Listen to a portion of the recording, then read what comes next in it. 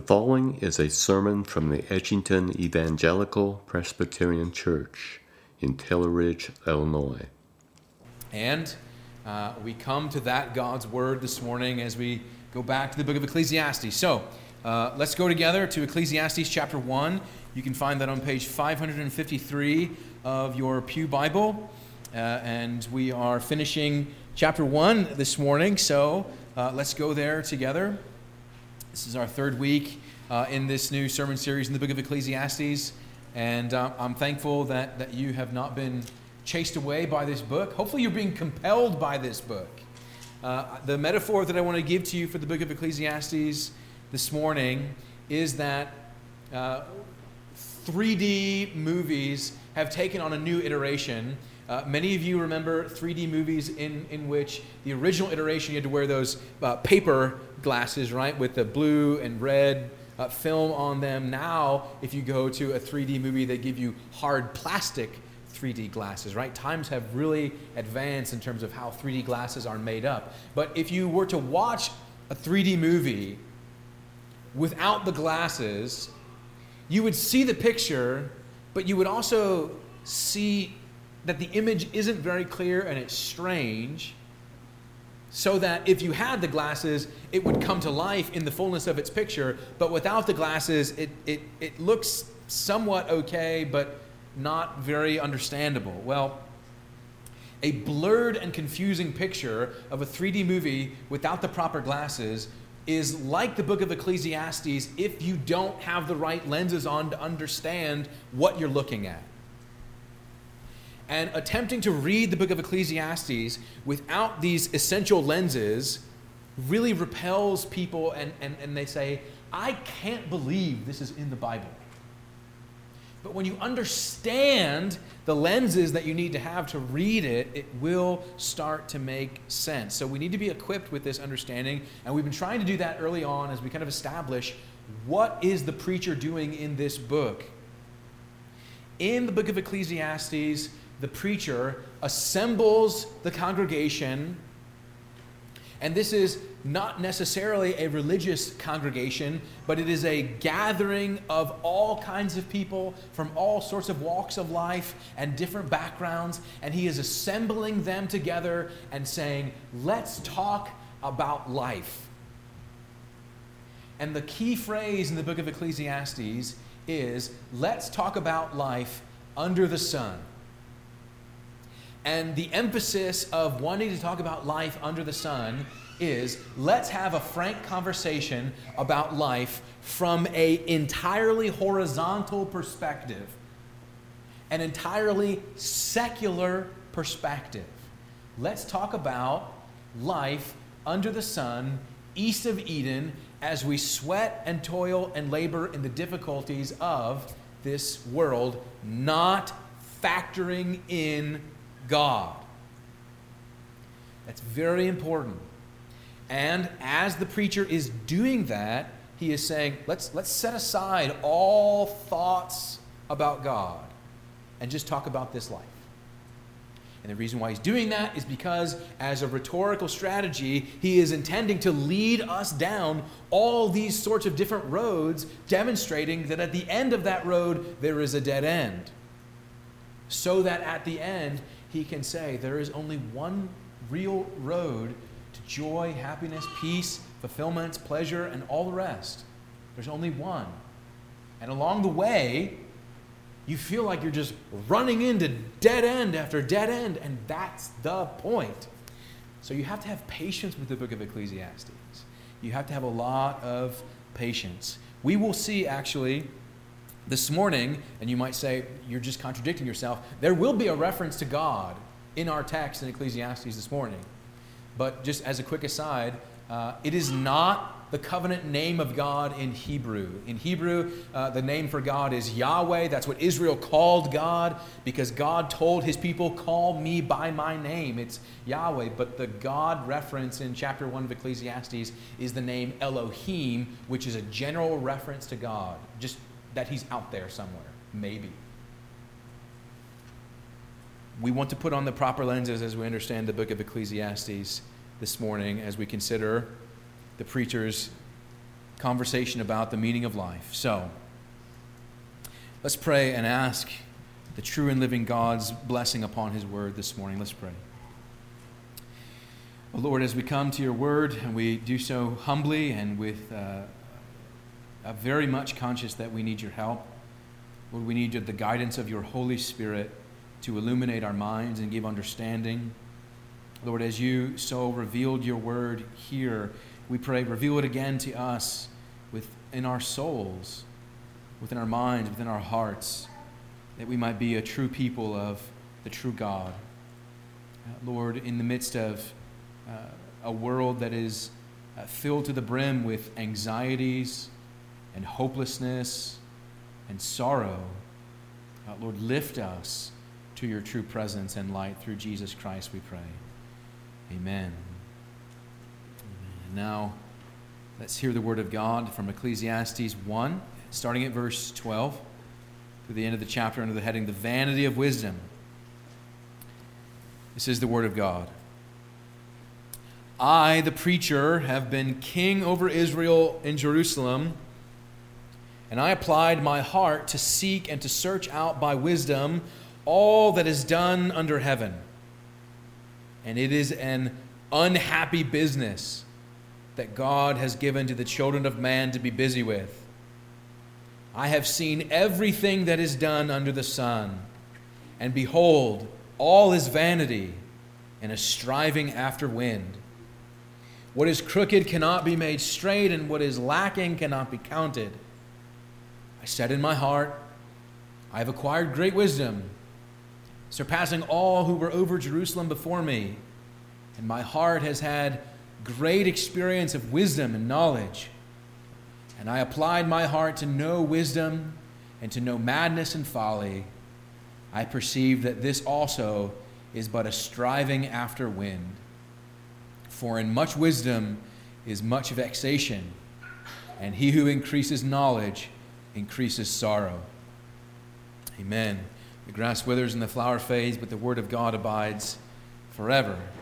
So may he write eternal truth on our hearts, and invite you to keep your Bible open there as we go with the preacher on his journey. It's very much what the book of Ecclesiastes is, as a journey. Now, when you see titles like The Meaning of Life, right? That's such an all-encompassing thought, such an all-encompassing title. Maybe the first thing that comes to your mind is the 1983 film by the British sketch comedy group Monty Python. For those of you who are into that, you would laugh. For those of you who are not, that totally misses you. But everybody, regardless of what you think about Monty Python, everybody has thoughts, questions, ponderings about this grand question, what is the meaning of life? And people like to chase different avenues through which they answer that question. Some people answer that question through supernatural means, religious and spiritual means.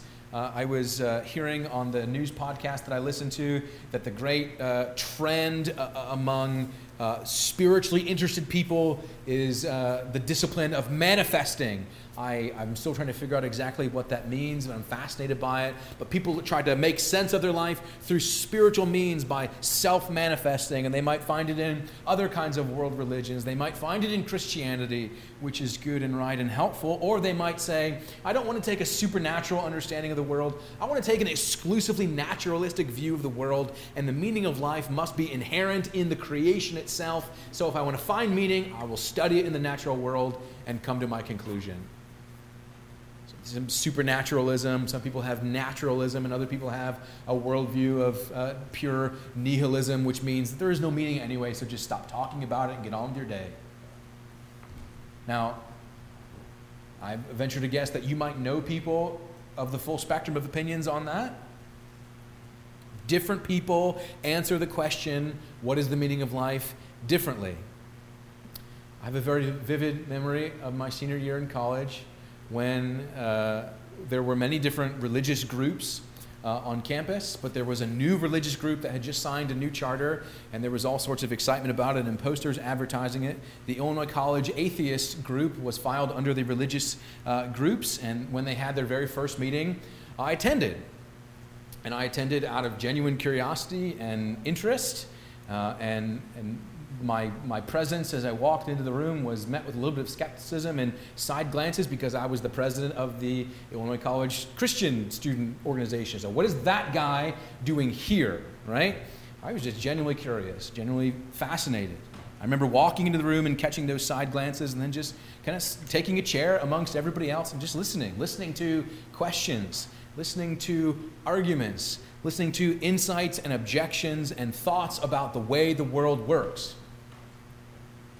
And it was totally, congenial, friendly. And I'll tell you more about that in just a moment. But it was fascinating to get more inside the minds of other people beyond just me and my own thoughts. And here's the thing about the book of Ecclesiastes for you as a Christian believer, is that you might be totally convinced about everything that you believe, which is great. And you might be someone who genuinely convinced but has some questions. But by and large, you have plenty of people in your life who are not convinced actually about anything. And they're fascinated and they're curious. And we have this kind of weird social rule that I actually think is expiring in our culture, that it's faux pas to discuss religion and spiritualism. Actually, people want to talk about these things. Now, you may have rules about, whether at work or at school or things like that, but people want to have these conversations. And by conversations, I mean people want to express themselves to you and have you just listen to them and say, that's interesting, tell me more about what you think about that. Not trying to cut them off, not trying to argue with them, not trying to correct them, but just listening to the way you think about the world. Well, in this passage, the preacher is representing a view and perspective of the world that we need to understand and have interest in. In this particular passage, the preacher, in this kind of autobiographical way, introduces himself as Solomon, the wise and wealthy king. Now, the big reason why people assume that Ecclesiastes is written by Solomon is because of this section, but the writer of Ecclesiastes is writing to represent himself as Solomon for a very particular reason. So when you see in verse 12, I, the preacher, have been king over Israel in Jerusalem. And also in verse 16, I have acquired great wisdom, surpassing all who were over Jerusalem before me. We conclude that, here's a king in Jerusalem who is very wise.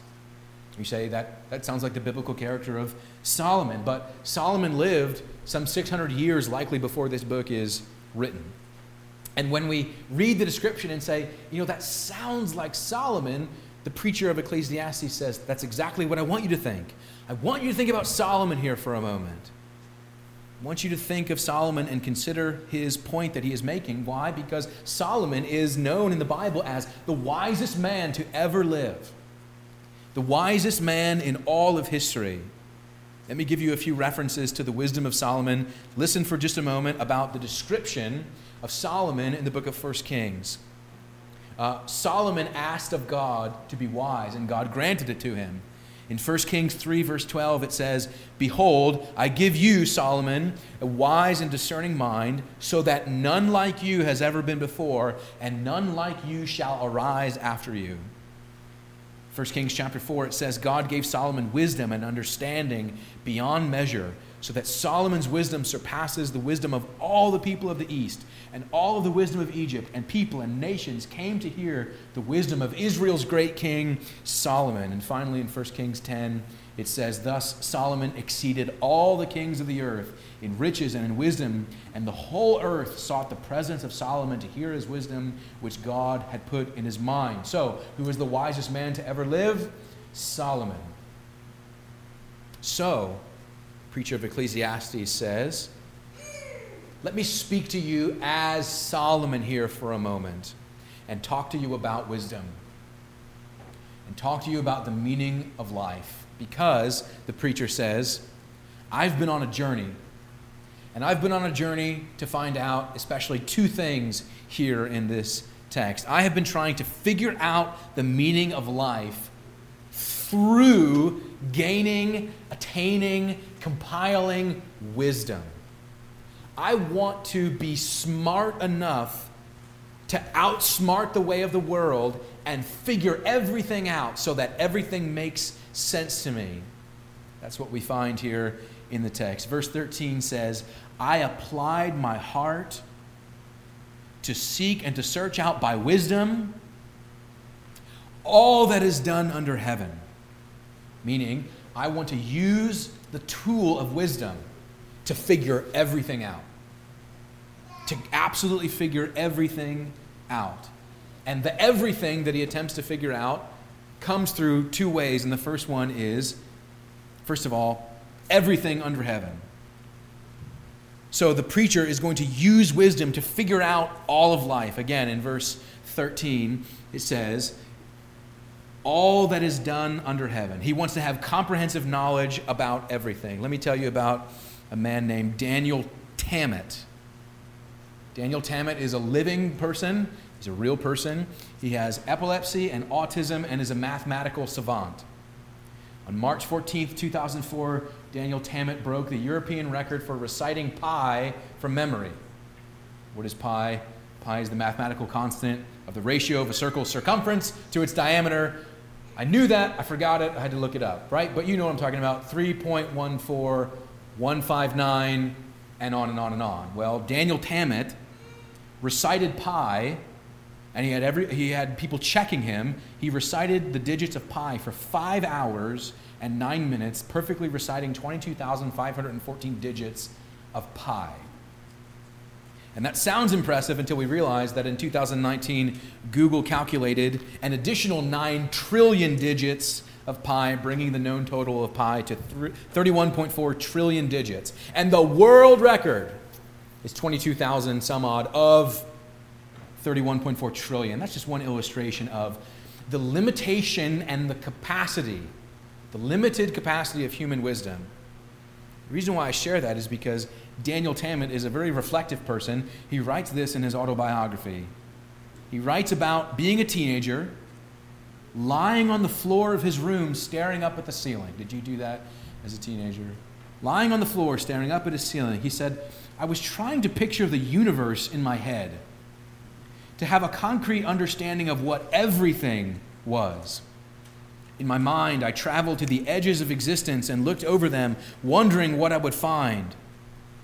In that instant, I felt really unwell, and I could feel my heart beating hard inside of me because for the first time, I had realized that thought and logic had limits and could only take me so far. This realization frightened me, and it took me a long time to come to terms with it. And that's what the preacher is talking about here. What is the limit of human wisdom? Can I, through my wisdom, gain so much knowledge that I have comprehensive understanding and therefore elevate myself to the status of the ultimate being? This preacher takes a lifetime to come to terms with the reality. And what is his conclusion about everything under the sun? Everything under the sun, he says, it is in verse 13, an unhappy business. An unhappy business. His conclusion about all of life, his conclusion about everything that is done under the sun is that it is an unhappy business. And why is that? Verse 14 says, because it's all vanity. It's just a striving after the wind, meaning the searching out of all things by pursuing wisdom is a futile pursuit that results in nothing. And he proves it with a proverb in verse 15, what is crooked cannot be made straight, and what is lacking cannot be counted. What does this mean? What does this mean? This is important for us to understand because the preacher is here reflecting a view of the world that many people have, meaning you can't change the way the world is. The world is the way it is. We can't change it. There is not enough wisdom in the world to make straight what is crooked. That's what the proverb is talking about. There are things that are crooked in the world, and we cannot make them straight. And you know what the children's favorite question is? What is a child's favorite question? Why? Why? And adults, that's their favorite question too. Why? What the preacher is doing is reflecting a view of the world that says the world is the way it is, And our response is, but why is it that way? Why is it that way? Listen very carefully. There are simply things that you do not understand, right? And there are things that will not make sense to you ever in this life. You know that, right?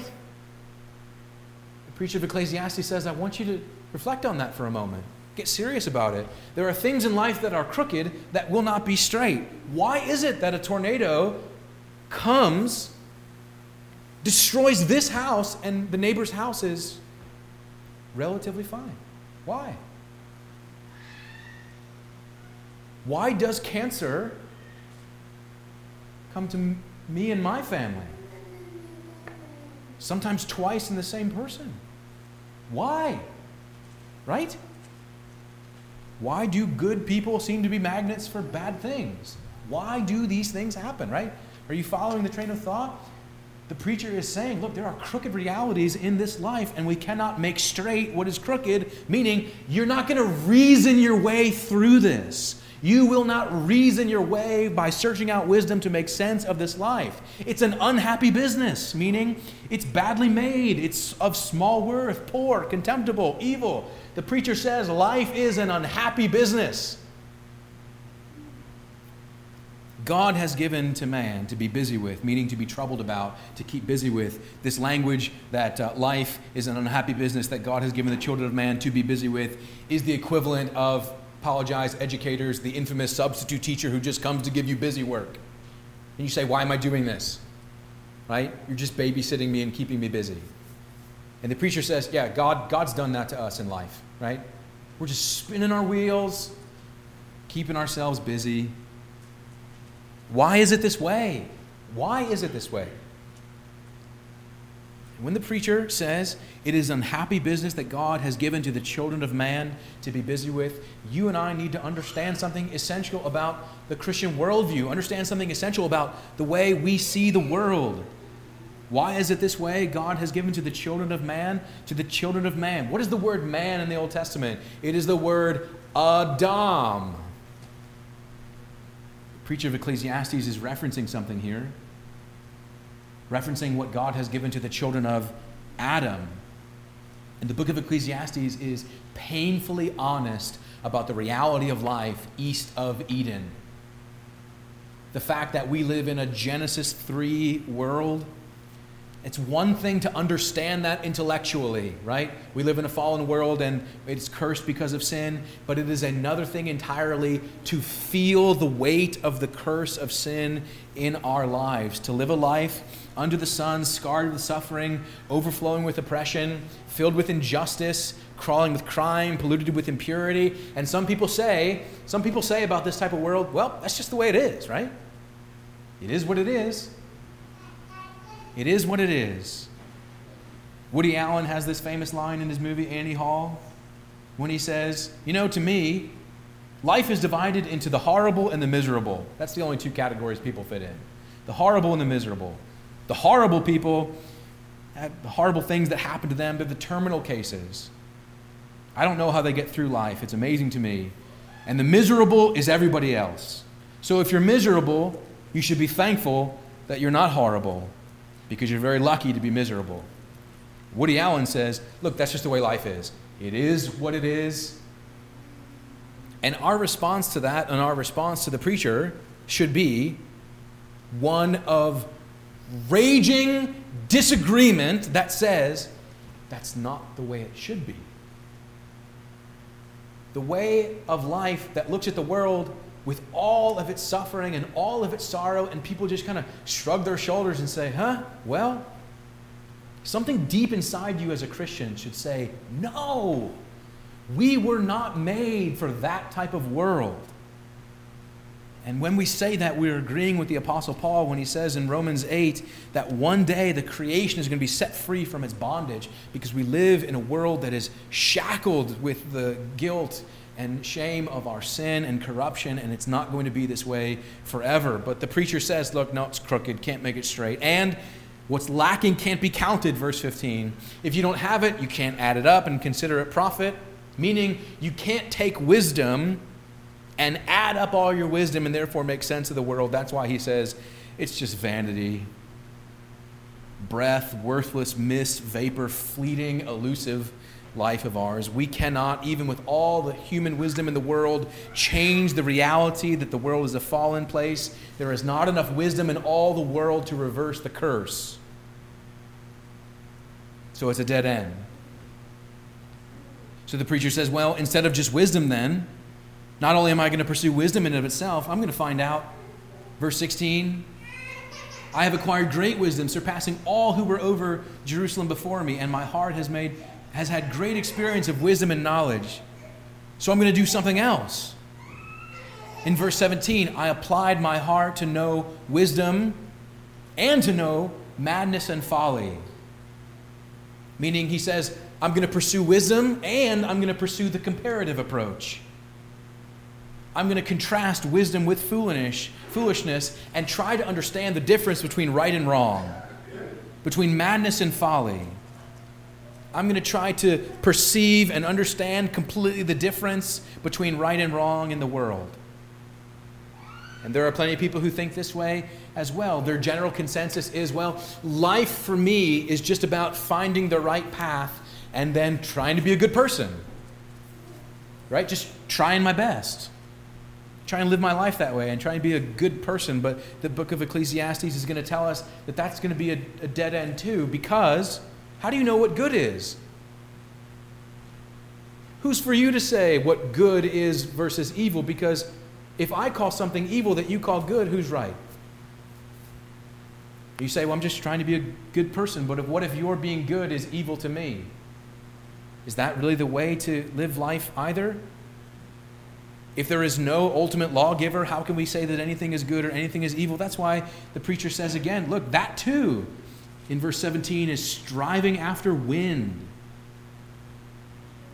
Emphasizing another proverb in verse 18, much wisdom, much vexation. The more knowledge you have, the more sorrowful you will feel.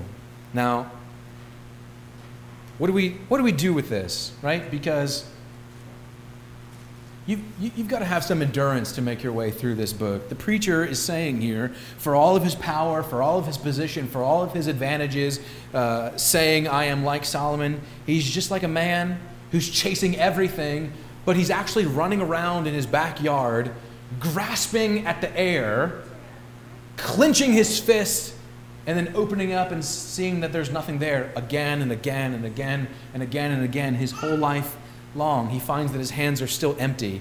And you know what? That doesn't sound like good news, right? It certainly doesn't sound encouraging or helpful or instructive to us. And if it sounds hopeless, it's because it's supposed to, because the preacher is proving his point. Life is disordered, and we cannot, through our own ways, sort it out. The preacher is not offering quick fixes. His method for pointing us to God is by lingering with the skeptic, by being patient with the wounded, and the person who has far more questions than they have answers. And people like that make nice church people uncomfortable. The heavy skeptic, the wounded person, and the preacher sits down on a couch with them, if you like, without any spin, and has an honest conversation about the ways of the world, like I then tried to do with the president of the atheist club at Illinois College. I don't want to befriend this person. I want to get to know them. Ended up talking to Daniel for hours and hours and hours late into the night on our mutual friend's couch in his dorm room. And at the end of a long conversation, not trying to answer every objection or answer every question, just listening, found that behind all of this really moral outrage about Christianity and about God and everything else was behind a very hardened exterior, someone who had been deeply wounded in so many ways and was looking for answers that they found that they didn't even know the right questions to ask. There are no quick answers to the questions that the book of Ecclesiastes is asking, and that's why It is true that there is not enough wisdom to outsmart the curse of sin. It's not through human cunning and insight and wisdom. The hope of the Christian life is not that you're going to become smart enough to figure it out, not that you're going to outsmart the brokenness of the world, because if that were true, then you would boast in your own wisdom. If you said, I'm smart enough, I figured it all out, I've got it straight, you would boast in yourself. But human wisdom will only take us so far. So it doesn't matter how much philosophy you study. It doesn't matter how many comparative world religions you take yourself into, and spirituality and self-help and personal fulfillment. It will all end in frustration. To a human race bent inward on itself, insistent on exalting itself, the gospel comes as good news in the most surprising way because it turns wisdom upside down. If we think it's all about wisdom, the gospel says, no, it's not. It's not about human earthly wisdom. Listen to the way Paul summarizes it in 1 Corinthians. God has made foolish the wisdom of the world. For since in the wisdom of God, the world did not know God through wisdom, it pleased God through the foolishness of what we preach to save those who believe. Greeks seek wisdom, but we preach Christ.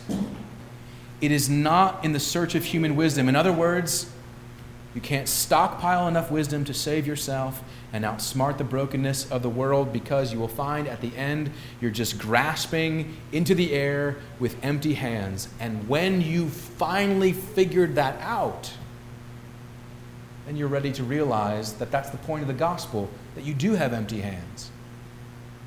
That for all your grasping and for all your searching and realizing that you haven't held on to anything, it's because you're supposed to come to Christ with nothing in your hands, saying, I don't have anything.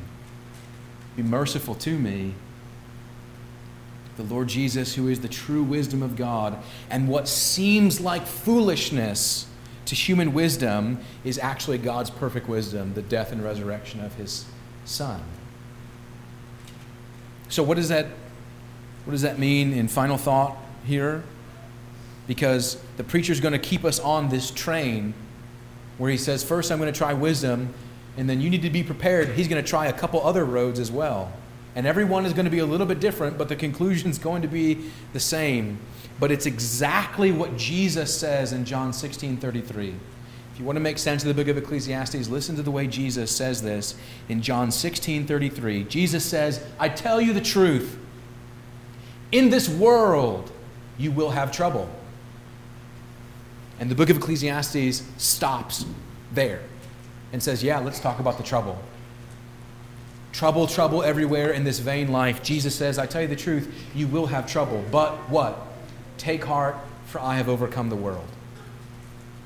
Beyond the trouble of this life is a Savior who redeems us from this life. So, dear friends, again, I implore you to have patience with this book, but also to walk the way of the preacher and find that he's telling you the truth, and that it is wisdom for you to agree so that you would seek your only hope in Jesus.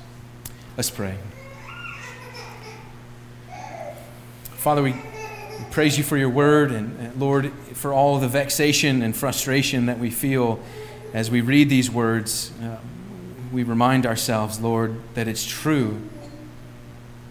And we confess the ways in which we have attempted to outsmart you, attempted to be our own God, attempted to pave our own way. Lord, we repent of those things and look only to the true wisdom that is your Son, the Lord Jesus. And we pray that in him we find the fullness of our hope. Lord, we pray that not only for ourselves, but also for the good of our neighbors, our friends, our family members, who themselves are seeking true wisdom. Lord, may we be agents of light and peace to them, that they might find in Christ that wisdom as well. We pray in his name. Amen. Thank you for listening to today's sermon. If you would like more information about our church or its ministries, please visit edgingtonepc.org. May God bless and keep you.